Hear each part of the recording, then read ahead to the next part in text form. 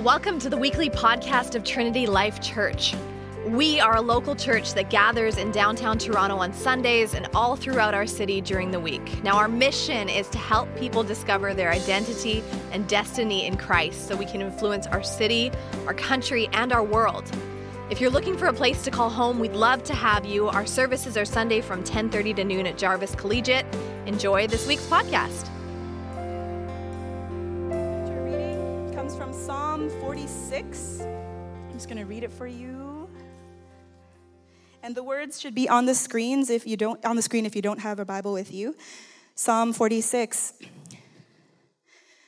God is our refuge and strength, a very present help in trouble. Therefore, we will not fear though the earth gives way, though the mountains be moved into the heart of the sea, though its waters roar and foam, though the mountains tremble at its swelling. There is a river whose streams make glad the city of God, the holy habitation of the Most High. God is in the midst of her. She shall not be moved.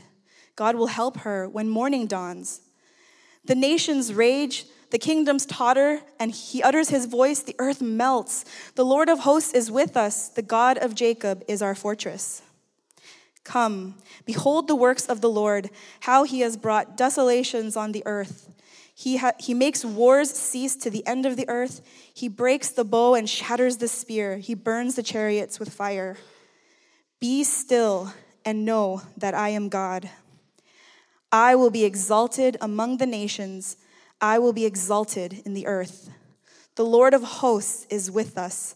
The God of Jacob is our fortress. So we're in our series called The Practice of Presence, and what we're doing is we're going through different spiritual disciplines throughout the series. And we've gone through hearing, trusting, obeying through the Word of God. We've gone through serving, confession, self-reflection. And today we're talking about silence and solitude. And as we go through spiritual disciplines, I want us to think about these as not just instances, right? Oftentimes we view spiritual disciplines as something we do here that fits into the rhythm of our life, but how we should view them is more as a lifestyle. Like our lives are fitting into God's presence, right? Like we're not trying to say, okay, when am I going to read my Bible? I'm going to read it over here. And when am I going to pray? I'm going to do it over here. And for a lot of us, that's what spiritual disciplines look like. It's a spattering of sporadic dots that we try to connect to make our lives look like we're following Jesus. And that's not what they're about. It's not about producing something. It's about us being with God, being in His presence, and it should be a lifestyle. So if you think about those of you who work out, and those of you who like to exercise, you go to the gym and you do your thing. There's always things at the gym that you hate to do. There's some things that you really love to do, like the glamour muscles, right? Like if you're a dude in here, you want to work on the biceps and the chest. If I don't know what ladies work on. What's that? Legs, right? Those are the glamour muscles for ladies. Yeah, I'm not saying that on here. So this is recorded. But there's things that we hate too. Like who really loves cardio? Right? No, put your hands down. Because those of you who love cardio, that's like all you do, right? You're joggers or whatever. You're runners. But there's things that you love and that you hate. And I feel like when it comes to spiritual disciplines, there's things that you're more inclined to as well, and things that you're not. But if you look at it as more of a lifestyle of health, it changes things. It changes which ones you do and which ones you don't do, because it's just a lifestyle of spiritually healthy living. Just like some of you guys, you probably go to the gym to work out. And if we just kept our lifestyle in the gym and that just made us healthy, well then we're missing everything else, right? Because some of you go to the gym just to work out to eat a bag of Cheetos later, right? That's more of a confession. Like that's something I do. Work out 3 times a week just to eat my Cheetos. So. But what you want to do in spiritual disciplines, if you think about spiritual disciplines that way, well, I'm going to read my Bible here, and I open it up here, I read in the morning, and I'm good for the rest of the day. It doesn't work like that, guys. Just like a healthy lifestyle isn't just born out of the gym, right? You have to eat healthy, right? And you actually have to eat healthy amounts of that healthy food, right? You have to sleep well. You have to have good sleep patterns. You have to have good rest. You have to have a good work-rest balance. You have to know how to reduce stress in your life, all those things. So when it comes to spiritual disciplines, and we're thinking about it as a lifestyle, we need to think about it more than those instances where you read your Bible or where you pray or where you serve. Okay? So Colossians 3, for instance, says, let the word of Christ dwell in you richly. Guys, that doesn't just happen when we open this and close it. It says it's supposed to live in you. Like it lives in you. The psalmist says, you store the word in your heart that you might not sin against God. Right? Like the word dwells in you. So it's not like I put this down and well, that's my spiritual discipline for the day and I walk away. No, I bring it with me in every aspect of my life. 1 Thessalonians says that we're supposed to pray without ceasing. I mean, how do you do that if your prayer life is 5 minutes in the morning, 30 seconds before you eat a meal, and maybe a sentence before you fall asleep? Like, how do you do pray without ceasing if that's your prayer life? Your prayer is recognizing and being aware of the presence of God in every aspect of your life. It's a continual dialogue with God. Can you imagine if you're aware of God's presence in every aspect of your life? I bet right now you're thinking, oh, I wouldn't have said that at work this past week. Like, how much would you take back from this past week that you said to somebody else or about somebody else? If you are really aware that as a follower of Jesus, the Spirit dwells in you and the presence of God is with you wherever you go, and you're in a constant dialogue with the Lord of the universe. How much would that change your attitude? How much would that change how you interact with people? How much would that change what you do? Right? And here's even more so. When you think that prayer, for most of us, we don't pray out loud too much. Our practice of prayer is through our thoughts, right? So even more so, when you realize that prayer is a constant redeeming of your thoughts, oof, how many thoughts would you take back from this past week, right? How many thoughts do you take back right now where you're like cursing me in your mind? Like, how many thoughts would you take back about somebody else? Right? When you realize you're in constant dialogue with the Lord, that's prayer. That's how you pray without ceasing. Like you're aware of the Lord's presence in every aspect of your life. You know, before you go into meeting, God, be with me, go before me, I want to go where you go. You know, before you go to the grocery store, God, I know like this space, I'm going into this space and I'm going to spend too much money probably and buy what I don't need, all those Cheetos. Please help me refrain from buying those Cheetos. I don't know, whatever it is, just constantly walking in step with the Spirit. Right, so when we get to silence and solitude aren't two separate disciplines. It's a sort of hendiades, so they're both words express the same idea. So we could say silent solitude, right? Because sometimes you can be in solitude and it's not silent, right? So this is silence and solitude or silent solitude. Because it's with you and the Lord. So we have this expression, this expression here, silence and solitude. So when we come to this and we think about how does this work in our lifestyle, it seems a little harder because you're like, well, I can't be silent and in solitude all the time, right? Not like praying without ceasing, but the Bible doesn't command us to be. And a lot of you guys, if you haven't practiced silence and solitude before, it's going to start out with an instance. It's going to start out with multiple instances of you creating a rhythm in your life so that eventually you're on the subway and you're like, hey, I can be in silence and solitude here with the Lord. You know, you're at your office at work and you take a few minutes to be in silence and solitude. So I'm going to walk you through what that looks like and my own journey with that. Before we do that, here's the bottom line for today. If you don't remember anything else from the sermon, remember this, that silence stills your soul, stills, not steals. Silence stills your soul, so your struggles don't control.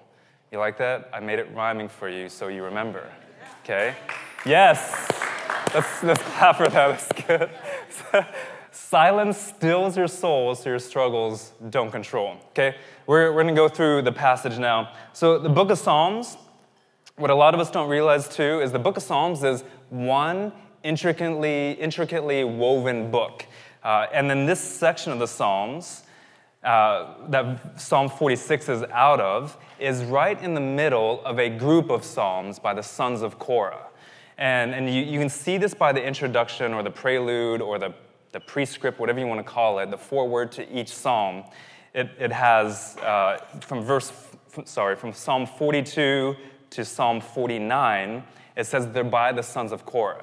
The only exception is Psalm 43 that doesn't have a prescript. It doesn't have anything there. And I'll explain why in a second. So you have this group of 8 psalms here that belong together, which means that you can trace a theme through those 8 psalms. They're not meant to be interpreted on their own. So we're going to focus on Psalm 46 today, but I'm going to give you the psalms leading up to it. We'll talk about 46, and I'll give you the theme to the psalms leading out of it. Okay? So let's start with 42. I'm going to go through these quickly. But 42 is a popular one. If you've been a follower of Jesus for any length of time, you may be familiar with this psalm. It starts out with, as a deer pants for flowing streams of water, so my soul for you, God. It also has the verse that says, deep calls to deep, so that might be familiar to you.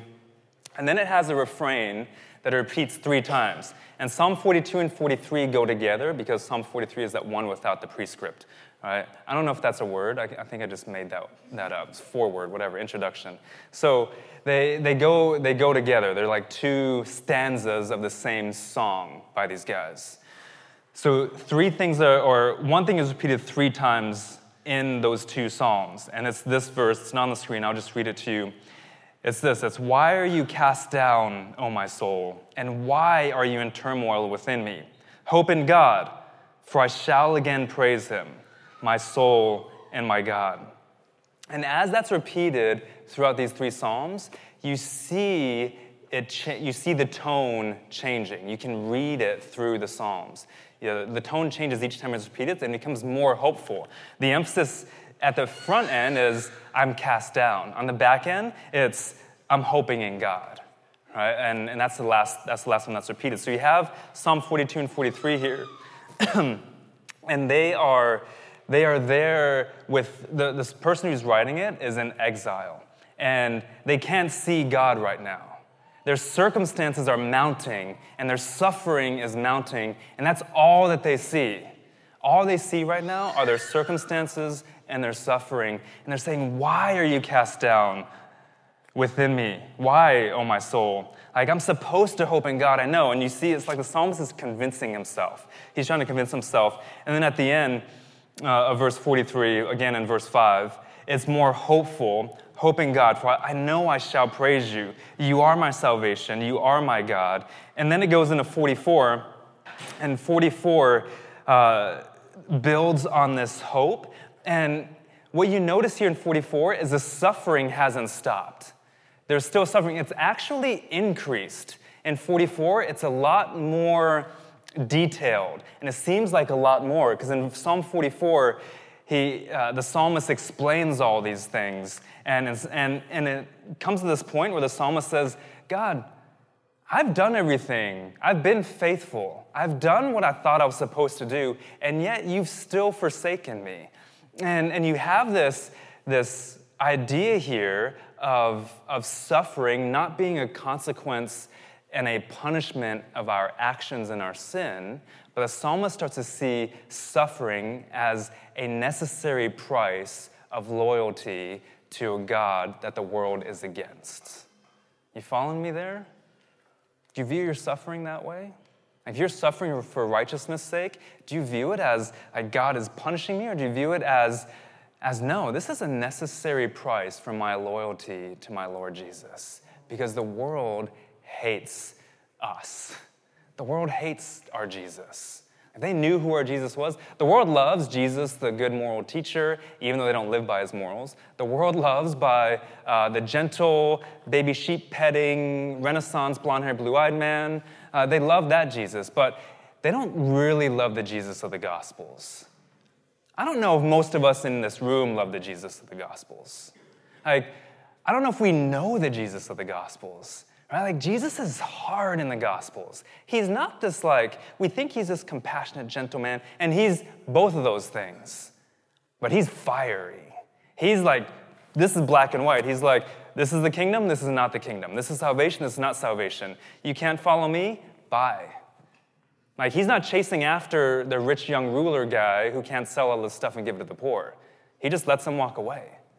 Right? And we have this, but at the same time, we do have this understanding of Jesus where he does go after the one, right?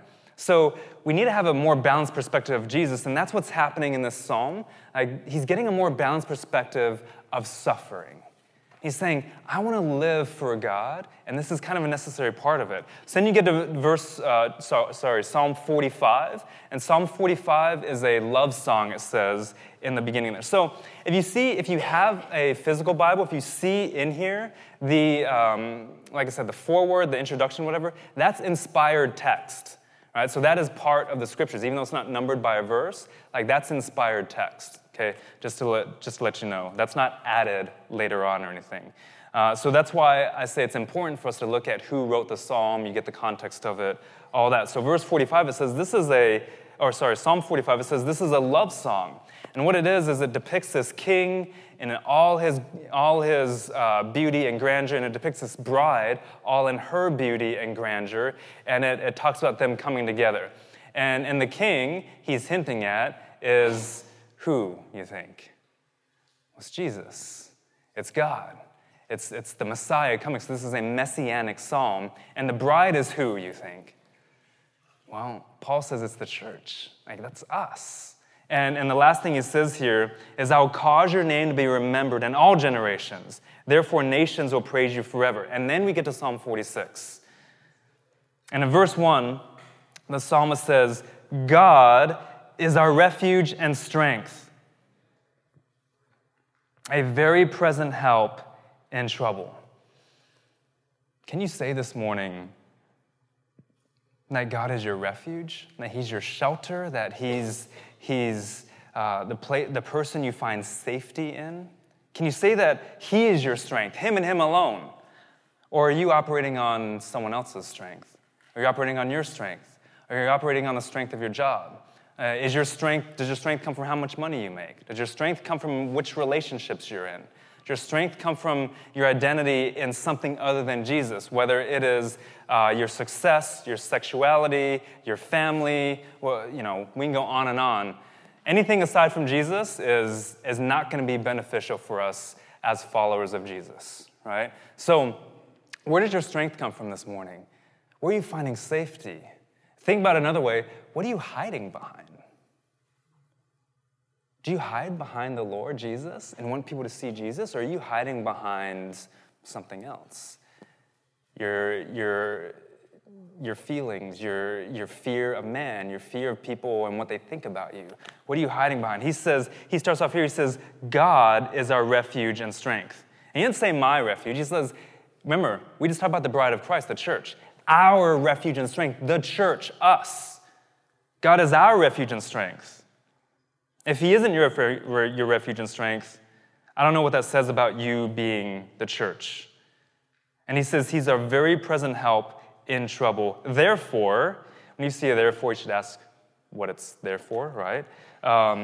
And therefore, I know that's kind of cheesy, but it's true. That's what you should do. When you read the Bible, you see therefore, you're like, why is that there?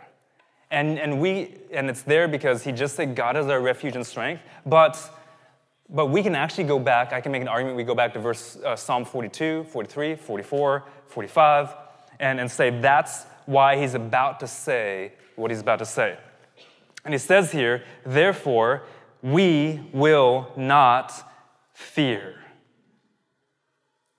Oh, guys. So many of us are living a life of fear. You're living in fear about what's going to happen to your job if you talk about Jesus. Who cares? He's going to provide for you. You live in fear about what's going to happen if you say this to your parents who are lost. Who cares? They love you. You live in fear about what you're going to do for the rest of your life. You know what? Most people don't do something for the rest of their life anymore. They do multiple things. I've had like 10 careers in my life. You're fearing the next exam. You're fearing smaller things too. You're fearing, am I ever going to get this? Am I ever going to get this relationship? Am I ever going to get married? Am I ever going to get this job? Am I ever going to be successful? Am I ever going to do this? And you're fearing all these things. We live this life of fear. And he says, God is your refuge and strength. Therefore, we, the church, we will not fear. Can you say that today? Like, I won't fear. And he says, and I won't fear even if this happens. Even if the earth gives way. Even if the mountains be moved into the heart of the sea, though its waters roar and foam, though the mountains tremble at its swelling. Like, even if all that happens, I will not fear. Guys, that's like Armageddon right there, right? Not the really good movie from a couple decades ago. That's like the end of the world, right? Things are crumbling. The earth is giving way. Mountains are being moved in the heart of the sea. Waters are roaring and foaming. It's tumultuous. Do your circumstances feel like that right now?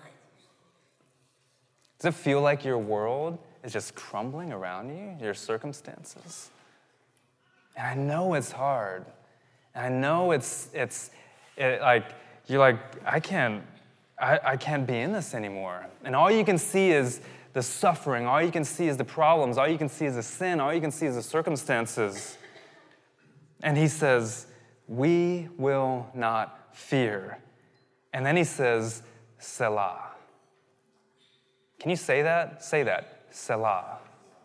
Do you feel how that, do you see how that made you feel? Like that's actually inspired in the text too. Selah. Breathe. This word occurs 3 times in this psalm. And it is there strategically placed each time. And we'll go through it each time. But it literally means to lift up or to exalt. And it's a theological, musical term that's like notation that's used when the psalmist starts to change direction.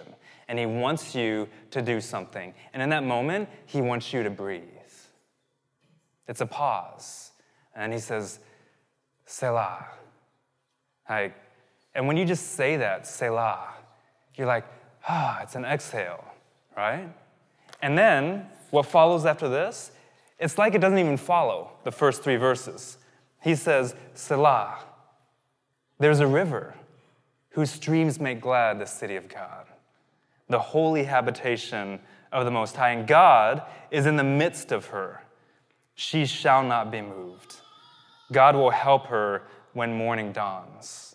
That river, whenever you read the scriptures, so Jordan Peterson says that the Bible is the original hyperlinked text, which I love because the Bible is super intertextual.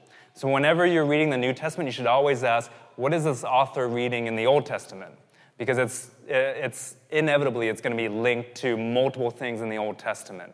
Right? So same here. When you hear there's a river, what does that make you think of?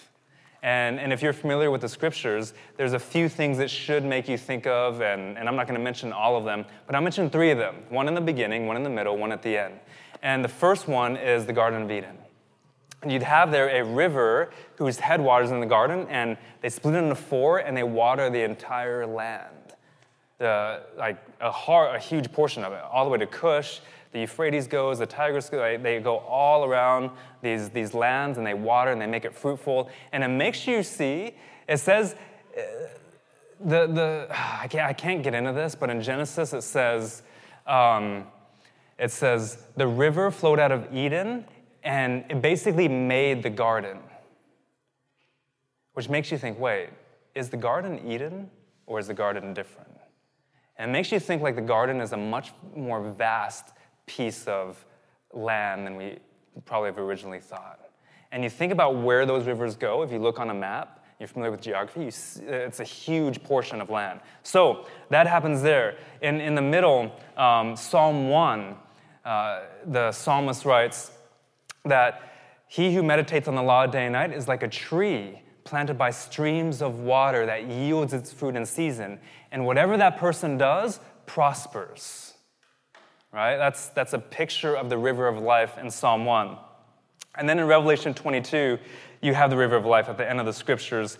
And just listen to these words. Like, picture it in your mind. I didn't put these on the screen because I want you to just imagine this. It says, "Then the angel showed me the river of the water of life, bright as crystal, flowing from the throne of God and the Lamb, through the middle of the street of the city, and also on either side of the river, the tree of life, with its 12 kinds of fruit, yielding its fruit each month." That's Psalm 1.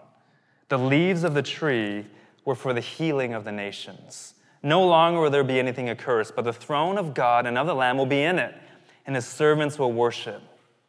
And night will be no more. They will need no light of lamp or sun, for the Lord God will be their light, and he will reign forever and ever." How amazing and beautiful and glorious is that? And so when you read this one word, river, here, that's what it makes me think of. Like, wow, there's a river whose streams will make the city of God, Zion, the holy city, glad. And God is in the midst of her. She will not be moved. She will not be shaken. This is a city that, like we sang earlier, that will not be shaken if we are in it. Or if you're in it, you will not be shaken, because God is in the midst of her. And God will help her when morning dawns. You know, that particular phrase is used in Exodus chapter 14 when the Israelites cross the Red Sea and morning dawns and their deliverance is at hand. That's when the sea caves in and they're saved. Isaiah 53 also talks about, this is the passage of the suffering servant, and it talks about this person who raises from the dead, this messianic figure, will see the light. And it's this prophecy of the resurrection, and they'll see the light. So then when you see the resurrection happen in Mark, it uses like the break of day as terminology. That's when the women go to the tomb, and that's when the resurrection happened, right? So you have here this understanding of deliverance just with that one phrase there. That God will help her when the morning dawns. When the light comes, the darkness will flee. And in verse 6, he says, "The nations rage, the kingdoms totter." And in verse 6, the nations rage should remind you of Psalm 2, where in Psalm 2, he says the same thing, the nations rage, even though it's a different Hebrew word, similar meaning there, that the nations rage, which means the nations are gathering, they assemble together, there's violence, there's anger, there's commotion, the nations are in this assembly, and they're fighting with each other. And he says, as a result, kingdoms totter, and he, God, utters his voice, and the earth melts. In Genesis 1, God creates with his voice. And here, he dissolves the earth with his voice. That's the power of God. Why are you fearing anything else except our Creator God? He can make anything dissolve with the power of his voice. And the nations raging is the opposite of what we're called to do later. They're coming together and they're clambering. And remember, it's in silence that our souls are stilled, right? Silence stills your soul, so your struggles don't control.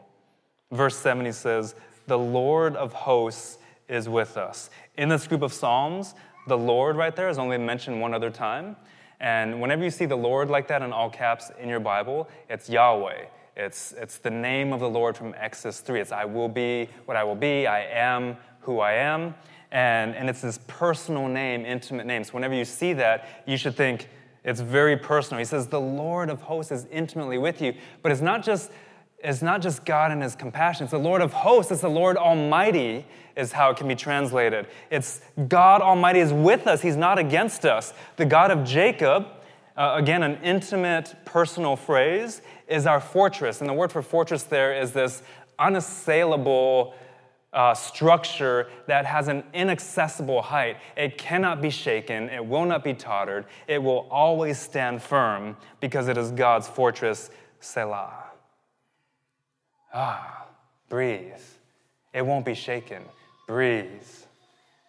Verse 8, he says, come, behold the works of the Lord. And when you read that, you're like, okay, behold the works of the Lord. What do you expect there? You may expect like works of gentleness, works of love, works of mercy, works of forgiveness. And he says, and the first word he uses to describe the works of God is how he brought desolations on the earth. And you're like, ugh, that's not what I expected. But then read to verse 9. And that word for desolations is like a horrific Hebrew word. It's like very horrifying. Like it strikes fear in if you were to read that in the original language, you'd be like, ooh, like it's a horrifying word. So he says he brought desolations on the earth. But verse 9 says, he makes wars cease to the end of the earth. He breaks the bow, shatters the spear, he burns chariots with fire. And here, a lot of people have this view of God in the Old Testament as this like wrathful, vengeful God. Steadfast love, which we'll see in the next psalm or two. That's repeated throughout the scriptures more than anything else in the Old Testament. That God is a God of steadfast love, of never giving up, always pursuing, always chasing us down love that cannot be broken because it's his love for us. We can't change that. We can't break it. We can't reverse it. It's his love that'll always be there for us. That should be your prevailing view of the God of the Old Testament, because it's the same God in the New Testament, guys. Jesus doesn't reveal to us anything different about God. He reveals to us, he is the image of the invisible God. He's revealing God to us. But the God of the Old Testament is just as loving as Jesus. It's the same guy, right? It's same mercy, same forgiveness, same judgment, same holiness. And a lot of times we get this feeling from the Old Testament because one of the main purposes of the Old Testament for us, of the Hebrew Scriptures, is to show us how sinful we are, is to show us how much wrath got poured out on the cross of Christ. So when you understand the Hebrew Scriptures, when you can fully understand the Old Testament, then you will fully understand the grace, forgiveness, mercy, and love of Christ on the cross and the Father displaying that through Jesus Christ. Without understanding this other 66% of the Bible, you can't fully understand what Jesus has done for you. And so here, we have this passage and we're like, oh, God's this like, ugh. But look at what he does here. His horrific acts, his desolations are making wars cease. It's peace. Are shattering the bow. He's taking the weapons of war and violence and anger and rage that the nations have, and he's saying, no more. No more of this. I'm shattering the spear. I'm breaking the bow. I'm burning your vehicles of war. And I want to give you justice. And I want to give you mercy. And I want to give you goodness. And I want to give you forgiveness. And I want to give you praise. Those are your weapons, right? It's no longer man against man. I want to give you weapons that produce peace. And it's called a desolation because that's what it is to the world. It shouldn't be a desolation to us. We're the church. We should be like, yes, no more weapons of violence. Peace. Jesus is the peacemaker, right? But to the world, they say, no, that's all we know. That's all we have. That's history. It's wars. History is from war to war to war to war, right? And God is changing history. He says, no longer. I'm going to shatter those things. And so that word desolation is actually, God is actually being loving, merciful, peaceful, good, faithful, all those things that we see, that we think we see more clearly in the New Testament. It's all here, right? And then he says, be still. And that word for still is just let go. Just release. It has this connotation of helplessness. Like realize that you are helpless, that you can't do this on your own, that you weren't made to do it on your own. And he says, just be still and know that I'm God. Silence will steal your soul so that your struggles don't control. right? Be still. Know that I'm God. I, God, will be exalted among the nations. I will be exalted in the earth. And he says, just be still and know that I'm God. This is silent solitude. This is you and Jesus. This week, for the holiday, we took the girls to a really cool water thing. And hey, just to let you know, when I tell these stories, it's not licensed for you to go make fun of my girls. This stays here. So we went to this big water thing, and it was like, it's in Lake Ontario. It's all these huge inflatables. You climb on like things. You can jump off this huge slides. You go in the water. There's a huge blob where some person sits on the end, and you jump on one end. And I did that to Missy, and she went up, and she landed right on her face. So you can ask me about that later. Like, the guy up there was like, is she okay? She's okay, yeah. But like, she let him, yeah. Anyways, so we just got there with the girls, and my girls are 7 and 9, and they're still learning how to swim. They're okay swimmers. This place was, it was just really fun, really cool. But we first get there, it's like a little obstacle-type course that you have to get across to get to the bigger floats. So we get there, and they wanted me to go first, so I go first. Reagan's going, and I hear a splash. And Emerson had fallen into like this diamond, the small diamond shape, smaller than this rug, diamond-shaped area where she's surrounded by inflatables. And then she's in this water, and I hear her yell. And she has a life vest on, right? And I hear her yell, and she's like panicking, right? Like she's sorry, I was gonna make a comment about someone else's panicking moment, but I won't do that. So she's like, see, I cut myself. That's pretty good, right? She's like panicking, and I can see her arms flailing, and I hear her cry out, and she says, "Help, Daddy!" And I've never heard her say that before. Like my heart broke in that moment, and I'm on the structure, so I rush over there, and she's going like it's like she's drowning, right? But she has a life vest on, and she's going crazy. And I say, "Emerson," and everything in me wants to pull her right out of there. But I don't.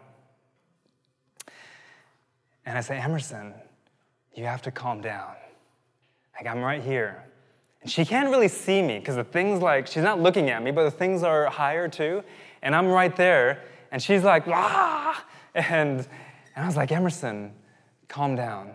I'm right here. I'm not going to let anything happen to you. I will rescue you. But you have to calm down. It's like, you can do this. You can stay afloat." And took a few seconds, but she calms down and sees me. She's fine. And she could have stayed in there after that, and I pull her out. And that's what the picture is that we have here, that the psalmist is giving us. That for most of us in our circumstances, we don't selah, like we don't breathe. We don't lift up our eyes to God. We just panic, and we go crazy. We think we're drowning, we're in like 2 feet of water, right? We're like, "Ah!" And we're drowning, and we can't even see God because we're not looking for him, and we think we're going to die, and we think the world is over, and the earth is melting away, and everything's going away, and the mountain has been thrown in the heart of the sea, and we're like, "God, where are you?" But we're not even looking for him. And the whole time, he's right there saying, "Do not fear. I'm with you. I will not let you drown. I'm right here with you, and I will rescue you." But here's the thing. God doesn't always immediately, or he doesn't necessarily take us out of our circumstances. You know, I didn't take Emerson out of there. So what changed for her? Her circumstances were still the same. What changed was her perspective of her circumstances. And she finally recognized that I was there, and I was going to rescue her, and that nothing bad was going to happen to her. And so a lot of times we're praying, we want God to take us out of our circumstances, and he's like, "No, just stay there. You need to learn that you have the ability to stay there. And I'm here with you. And guys, God's presence changes everything. And silence and solitude does that for us. It helps us recognize God's presence. Emerson had to take a breath, calm down, and recognize that I was there with her. And then she was fine. And it was all good. And if you don't have silence and solitude in your life, that's really hard to do, especially in a city like ours, where it's always go, go, go, busy, busy, busy. Guys, I wake up to construction, sirens, horns, traffic every morning. And most of you guys do too, right? Like, that's just the reality of our city. It's always a buzz. There's always white noise. You need silence and solitude in your life. Because one, it's a spiritual discipline. It'll get you closer to God. And two, your circumstances, what Psalm 46 doesn't do is it doesn't diminish your circumstances. Guys, I get you guys, a lot of you guys have horrible circumstances. A lot of us are dealing with different things, right? And I get that. What Psalm 46 does, it doesn't dismiss them. It doesn't say, hey, your circumstances are crap, stop worrying about it. It says, focus on God. Allow him to change your perspective. Remember that he's with you. Do not fear. He's with you. His presence is there. And he finishes by saying, the Lord of hosts is with us.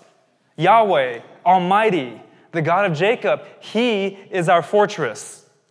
And then 47, 48, and 49 close with celebration. 47, 48 are all celebratory. You have this Selah at the end of verse 11. And then it says, clap your hands, all you people. Shout to God with loud songs of joy. And that continues through Psalm 48. And then 49 talks about wisdom and understanding. And it ends with saying, hey, it's through this that you will be wise and understanding, and that you will not perish. He says in verse 20, man in his pomp, yet without understanding, is like beasts that perish. But if you have understanding, he says in verse 3, the meditation of my heart shall be understanding, then you will not perish. So silence and solitude have become, I didn't practice it until I moved here. I didn't really know too much about it. No one taught me the spiritual discipline when I became a follower of Jesus. Even though Jesus does it all the time, right? I missed that. And so I started practicing it probably 5-6 years ago. And guys, if you know me, you know I'm not good with silence or solitude. I just ask Missy, I do not like to be alone. I have tried to be alone, done a day retreat on my own, and I lasted an hour and a half, and then I just started meeting people. I just couldn't, I was skiing, and I just started hanging out with this older lady, in her 60s, 70s, on the ski slopes. And then she left me. She was like, why does he keep on following me? I would ride up the ski lift with her, and we would talk, and then, and I was like, I'm done with this. I can't do this anymore. So in the morning when I get up, I started practicing it, and I had to start out with just 30 seconds of me just being silent. 30 seconds? That's not long. For me, it felt like an eternity. And then I had to build a rhythm of that. So now, like I said, I can practice it pretty much anywhere. I can just be in silence and silent solitude with the Lord. So I'm going to give you 5 precepts really quickly to help you start to practice this in your life if you want to use this. So 1, remember you have the mind of Christ. This is from 1 Corinthians 2. So a lot of you guys are like, I can't. My mind is always racing, and everyone has that problem, guys. Your mind is always racing. You can't shut it off. Remember, you have the mind of Christ, okay? So don't worry about your mind racing. Let God speak to you through your mind, okay?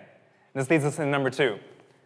Take every thought captive to obey Christ, 2 Corinthians 10. Because then you say, well, how do I know that it's the mind of Christ and not my fleshly, sinful mind? You know. If I have to tell you what's right and wrong, then, you know. The Spirit of God is in you if you're a follower of Jesus. You know the difference between right and wrong, okay? So the wrong thoughts, take those captive to obey Christ. The right thoughts, take them captive to obey Christ, right? All things to obey Christ. You have the mind of Christ. Sit in that and let that truth lead you into silence and solitude. Number 3, give your silence some structure. I had to do this. This is 1 Samuel 3. I preached on it a few weeks ago.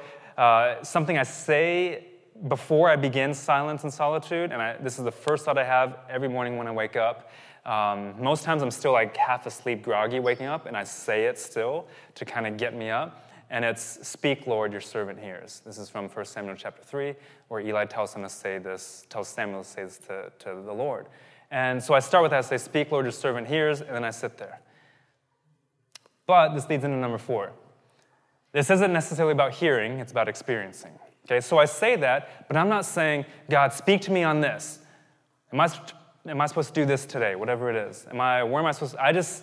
It's not about hearing from God in those moments for me. It's just about being with God. It's about being in his presence. It's about knowing that he's with me. Sometimes I just picture Jesus sitting next to me. Sometimes I picture myself before the throne of God. Like, it's just me sitting in silence. And guys, it doesn't have to mean your mind has to be just like black and nothingness, right? Just let your mind go. It's fine. Fill it. You can fill it. Like, that's what I try. I fill it with Scripture, right? I meditate on the law of the Lord day and night. Like, I take that into this practice too. Give it some structure. It's not necessarily about hearing, about experiencing. Number 5, trust that God will honor your obedient attempts.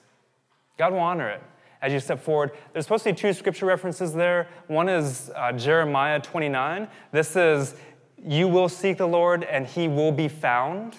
So trust that God will honor your obedient attempts. Number 2, there it is James 4. This is saying, draw near to God and he will draw near to you. Right? Just draw near to God, be in his presence, and he will draw near to you. And trust that that will happen. You know, Psalm 46, and here's the thing. Remember that bottom line. Put that bottom line back up there. Silence stills your soul, so your struggles don't control. You need this in your life to just be in God's presence, so you're not controlled by your circumstances any longer. Right? You don't need your struggles telling you how to feel. You don't need the enemy telling you what to do. You want the Lord doing that. And in Psalm 46, it reminds me of 2 things Jesus says when he's here in his ministry on the earth. In Psalm 46, it says the first thing is though the mountains be moved into the heart of the sea.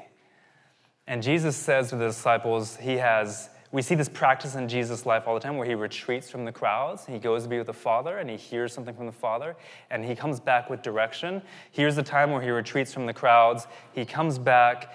They're in Jerusalem. He curses his fig tree, which I don't understand that passage. And then, but the disciples are like marveling. He's like, what just happened? And Jesus says to them in Matthew 21, he says,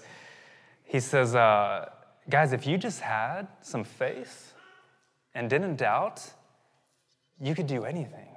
You could say to that mountain, be thrown into the sea.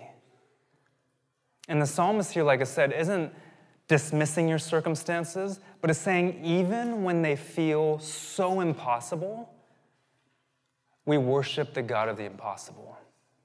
And that's what Jesus is saying. He's saying, just have faith in the God of the possible and the impossible, right? That's what that phrase means there.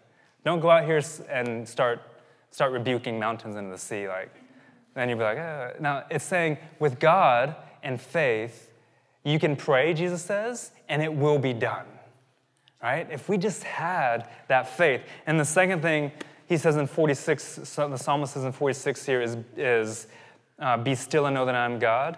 What does that remind you of with Jesus? Where he says, peace, be still. You have this, Jesus has retreated from the crowds. He's on the Sea of Galilee at night with his disciples. He's asleep in the boat. That isn't silent solitude, by the way. That's just sleep. Don't confuse those. But Jesus needs sleep, right? He's asleep in the boat. And yeah, you're like, I practice silent solitude 8 hours a night. He's asleep in the boat. and there's a storm that comes on the sea, and his disciples are freaking out, right? They're panicking, and they wake Jesus up and they say, Jesus, don't you care? Don't you care that we're perishing? You feel like that sometimes, right? You're like, Jesus, don't you care that I'm going through all of this? And for other people, if you have a pastor's heart, a shepherding heart, you feel that for other people. You're like, God, don't you care that this person is going through this? And Jesus stands up. He rebukes the wind, and then he says to the sea, peace, be still. And it says in the scriptures there that everything calms down.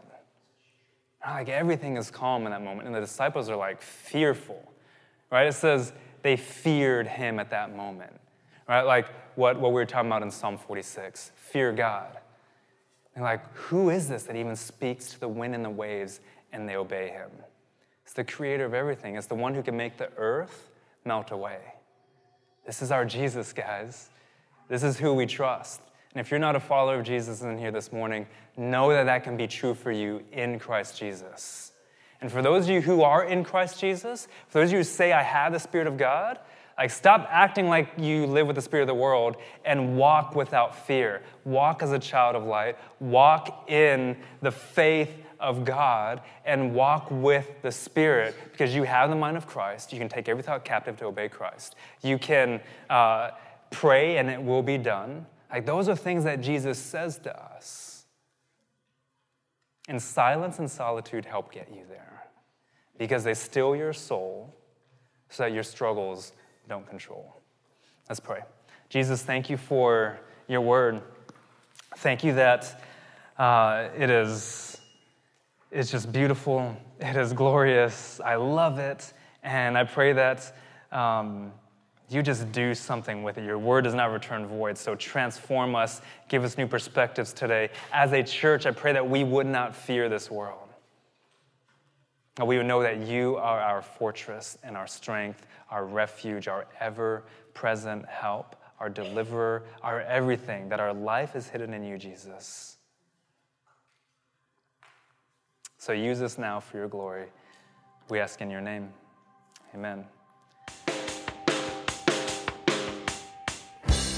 If you want to know more about the TLC community, check out trinitylife.ca, or you can find us on Facebook. Of course, we'd way rather meet you in person, so we hope to see you at a service soon.